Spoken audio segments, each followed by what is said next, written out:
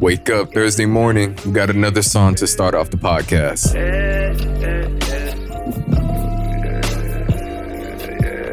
Look, this for the block, this for the Kevin and Robin and Rock'em and Tiggy and 40 be quiet. Niggas recording, you wanna talk of the dub and I'm housing that bitch. Bleed it to death, feed on my niggas, then leave it to death. I been so good with this shit, do you live it to die? All them niggas bereaving your steps. Mama, I just wanna shine. Pussy ass nigga gon' lean on the ref. Isaiah Rashad Smile, track dropped over 7 years ago. Still listening to it. A true classic. Y'all know the deal. My back, I'ma go harder though, Look at the martyr go, smoking the artichoke. Did what you wanted, ain't did what you wanted. They dissing the Carter folk. I'ma flip me a bitch in the morning, no. I'ma flip me a bitch in the morning, no. I'ma flip me a bitch when my partners talk shit with my niggas. Ain't this why we in it? Ain't this why we did it? Made it back home. Pocket full of money. Goddamn, them niggas might smile when they see him. Nigga made it back home. Pocket full of money. Goddamn, them niggas might smile when they see him. I can't help but. All right. Vivid Nectar Podcast, episode 273, Eighth Wonder of the World, Alexander Roman, right here. And I just want to start off by saying this is actually going to be a lot shorter than expected. I did have an episode recorded for you guys this morning, close to an hour, 40 minutes plus, but due to technical difficulties that, to be real with y'all, completely blindsided me. I will be having to delay the episode till most likely Monday. I'll probably drop it sooner. I'll see what I could do here. But y'all know I have to feed you something. Mondays and Thursdays, whatever the case is, we're going to keep keeping it consistent, keeping the content being fed. Yeah, but this is one of those situations that, definitely it just sucked ass. After everything just sort of almost what I would like to believe to be like everything set. Now it's just a matter of putting everything together. The footage just completely, I don't know at what point, didn't go through, didn't get saved. But it didn't pan out well. All right. It didn't work out well. Now, instead of me just sitting here talking about why didn't it work out, why couldn't it have been better, or not even record an episode at all, we're just going to make it work. We're just going to make it work. So I actually want to take it towards the NBA route, starting off with this episode, and we'll go from here.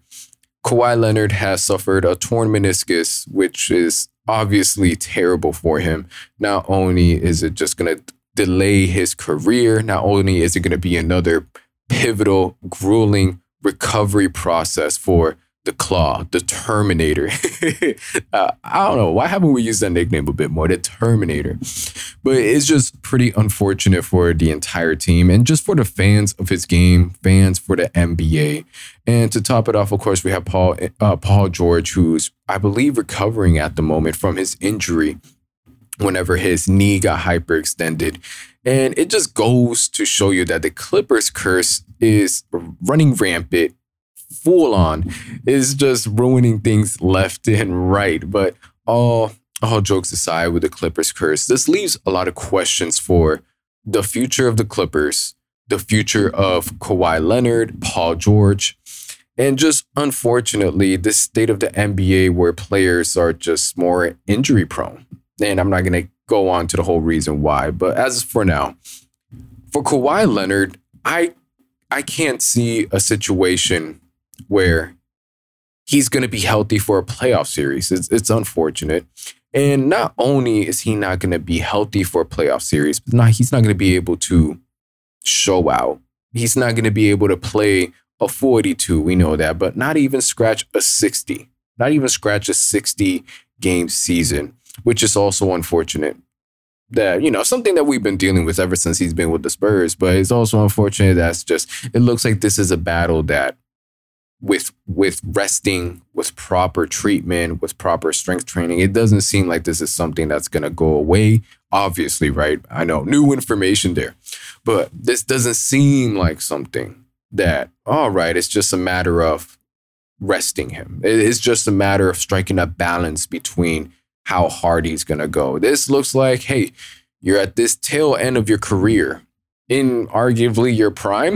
It's sort of weird. Kawhi dropping crazy crazy numbers when he does play, showing off in the playoffs, and then, of course, physically just not being able to continue onward. But being put in this situation is like, all right, you're sort of in the tail end of your career, also in your prime, and you're getting paid big money by the Clippers. You're getting paid max money. And if Kawhi Leonard wants to continue to flourish the best he can with the most he has available, I don't believe it would be in the best for him to be the number one option anymore, which is, I wouldn't even say that crazy to say, because we've seen time and time again, injuries come back.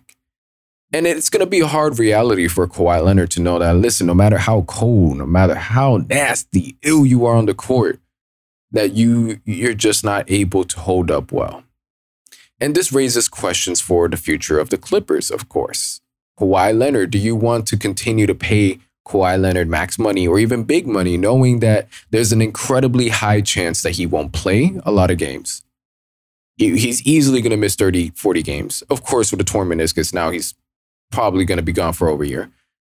For a guy that if he does return, if he is rested and he's playing in the playoffs, giving you incredible performance, most likely he's going to get injured or have to rest even in the playoffs. And at that point, is this money even worth it? Spending it on a guy that has, where the end is closer than you would like. Would you rather invest this money into a new baller, into a new future? And for Kawhi Leonard, are you willing to sacrifice the game that you have left to potentially be a bit in the background? You know, for somebody like Kawhi Leonard, will he be willing to accept less money for a lesser role, but to potentially have a huge impact? Like, could you imagine Kawhi Leonard coming off the bench for a Clippers team? And now I don't know what this Clippers team would look like, but for Kawhi Leonard to come off the bench with whatever new infrastructure we have it's pretty insane. It would be pretty insane. Of course, he will still be injury prone, so it's not like all of a sudden he's 10 times, his longevity increases tenfold, but it is a pretty intense wild card to have. Of course, I'm not going to leave out Paul George, who has also suffered plenty of injuries and is injury prone. Most of what I said for Kawhi Leonard would go hand in hand with Paul George. Maybe a little bit less because Paul George doesn't seem to have as serious problems in regards to his knees and legs compared to Kawhi. But with that, I'm not a Clippers fan. Let me slow down here. But as just a fan of the game, are the Clippers willing to pay Paul George big money for somebody who's also having just minor injuries left and right, some ones that take him out for a bit? Because this is a team that has doubled down on the fact that they're committed to these players. Well, how far are you willing to go with these players? Pretty insane situation. These playoffs have been have incredible highs and unfortunately some significant lows such as this. Now, going on from here, Jimmy Butler. A hell of a performance. I was only able to catch bits and pieces and then eventually most of the highlights, but 56 points in a playoff game against the Bucks with Giannis on the floor.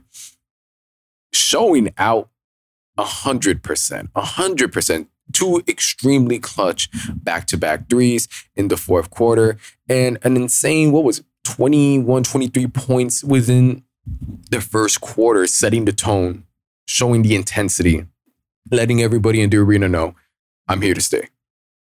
From start to finish, I have my foot on the gas pedal. It's these moments where I think to myself, does Joel Embiid wake up and just think about Jimmy? Sometimes before he goes to sleep, does he just thinks about, man, what if we just would have traded Tobias Harris and kept Jimmy Butler? How far would we have gotten in the playoffs? Would we have reached the finals? Would we have won a ring? Now, I'm speaking for Joel Embiid here a bit because I don't know the guy, but I could just see myself in his shoes. All right. Listen, I'm not 6'9" or 7 foot, but I felt hurt knowing that Jimmy Butler was not chosen over Tobias Harris. So for him, a couple tears are shed on a nightly basis. But going back into Jimmy, there's something Jimmy Butler has that no other NBA player in the NBA has. No, it's not the Kobe mentality. It's not the inner Jordan in him. It might be the secret stuff from Space Jam, but at this point, I'm being a little too imaginative. And it's that I know exactly what it is, actually. We've seen a glimpse of it in the 2020 finals, 2020 playoffs. And it's that Jimmy Butler coffee. Let me stop playing around. It's just an incredibly strong will, an extremely strong passion to win, to grit it out, and to show out the best way possible. Listen, we're not seeing this kind of Jimmy Butler in the regular season, but whenever it comes time to the playoff season to flip the switch, whenever the game slows down, whenever we have more half-court sets, when it's less AAU sprinting, and now it's a bit of a grind where the tough bucket getters have to get bucket after bucket, I believe it adds to his fuel. It's something that he thrives in. The greater the challenge, the greater the performer Jimmy Butler is. And with that, and to finish it off, in this 56-point performance, plenty of physical contact, slashing at times, jumpers, middies, and just doing like any particular spot on the floor was not untouched by Jimmy Butler. Unfathomable. I can't really add anything onto here that you probably haven't thought of or we probably haven't spoken about already. But I need to give my 2-piece on this because, hey, these playoff series, it's been beautiful. It's been beautiful. Now, going on from Jimmy Butler, I want to talk about the Memphis Grizzlies and Dillon Brooks. Whoa. I'm talking about the GOAT? The GOAT? Not necessarily. I believe at this point of the recording, the Grizzlies just beat the Lakers by about 16 points. Didn't check out the game, of course, because I was dealing with technical difficulties over here, finalizing this podcast for y'all. But with that, this narrative of painting Brooks as the villain is sensational. I love it. You can't have a better narrative. Now, there are some highlights and some negatives that do come with this. Whenever it comes time for Brooks to own up to these villainous acts, to the talks, to the conversation, when it comes time to face the media, he's been shying away. And that's something that you don't do whenever you're pumping out your chest and you're staring down LeBron. If you want to set the tone, establish your presence, whenever you lose, you put your head up, you pump your chest up, and you continue to be who you were when you were winning. You continue to let everybody know that, hey, I'm going to be the villain. I'm going to continue to be that villain. And I'm going to continue to be that energy for the team. Because as poorly as Dillon Brooks has been performing throughout these playoffs, which is important because I believe this is a contract year for him, he wants to get that back. It's a pretty significant year for Dillon Brooks. However, you need to be the spark plug at times for a team, especially the Grizzlies, who they're brutal, they're gritty. As far as the size of the team, everybody for the most part, large wingspans, big men. In comparison to other teams, you need to be the spark plug. Every team needs a spark plug like this. We've seen grand comparisons to Patrick Beverley. We've seen it to Draymond Green. However, there's a couple variables within this. Draymond Green, 4-time NBA champion, a defensive monster, great, extremely unworldly IQ. Patrick Beverley, who does what he does. But for Dillon Brooks, embrace being the villain, become that spark plug. And when it comes time to face the media, when it comes time to face the scrutiny, you got to wear it on your sleeve because your team is also relying on this energy. As much as Dillon Brooks is relying on the rest of the Grizzlies, they're relying on him. And I just want to say shouts out to Dillon Brooks for wiping away most of the narrative with John Moran and the whole gun situation. We went from, what was it, like a turbulent 2 to 3 weeks of John Moran in rehab, potential suspension. How is this looking for sponsors? I believe NLE Chopper somehow ended up getting hurt from a sponsor because of John Moran. Random, but to now Dillon Brooks. So we need him to continue to embrace this persona, these villainous highness activities to the fullest. Now, I haven't checked up on anything as far as post-conferences, media coverage on Dillon Brooks after this dub against the Lakers. However, if he were to get back to pumping out his chest, I'm going to be disappointed because you can't pick and choose when you want to be the tough guy. You got to be the tough guy 24/7, wear it on your sleeve, deal with the consequences. Because, hey, every team needs a spark plug. Every team needs a spark plug.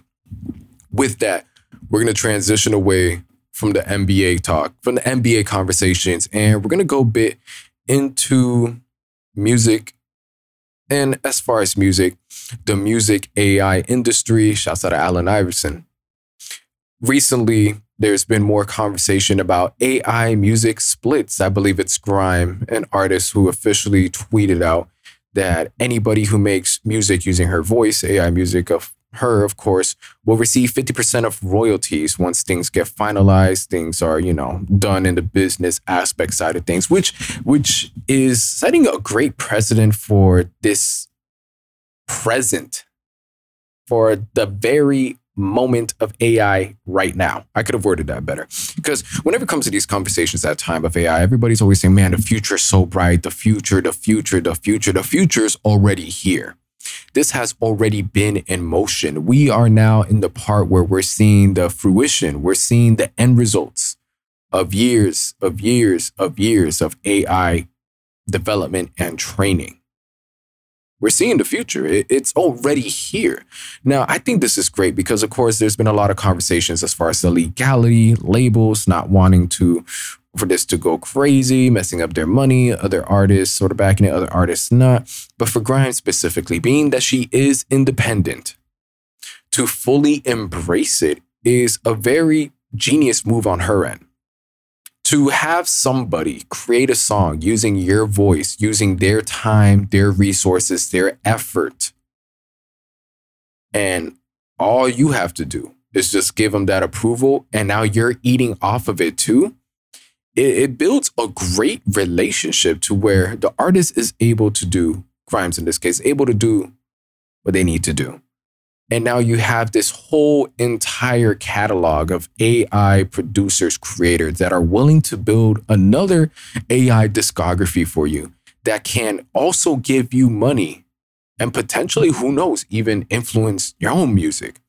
I think this sets a great foundation for the future of music. As far as the quality, it looks like we'll have to wait and see what gets approved, what doesn't get approved, what is considered great AI music that gets shown on streaming platforms. But this goes to show you, for independent artists, the future is looking extremely bright.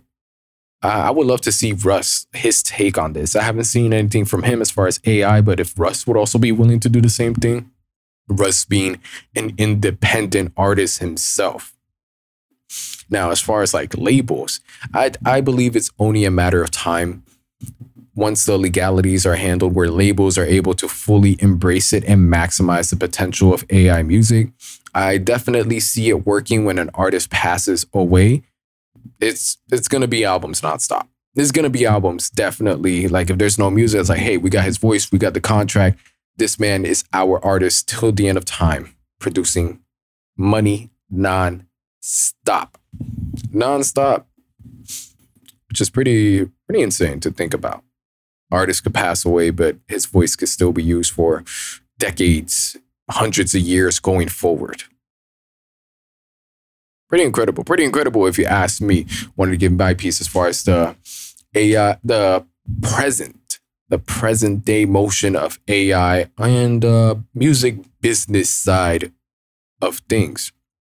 With that, I do want to add in that I'm extremely excited for The Weeknd's show, The Idol, which will be releasing June 4th on HBO Max. The Weeknd already is an incredible, talented artist with an extraordinary vision as far as the way he's able to create these worlds within his music, the way he's able to collaborate with his team on the sets on tour. So to see The Weeknd not only starring as a main character, not only creating a soundtrack for the show Idol on HBO, but also helping with the script, with the scenes, we're going to go into another XO universe. And I believe this is the perfect time for Abel. Abel has shown to be one of the greatest superstars we have ever seen. Phenomenal music, incredible commercial success, sold out arenas worldwide. And to see him dive into a show where we're going to be seeing the most screen time we've ever seen from Abel, aside from his music, ever.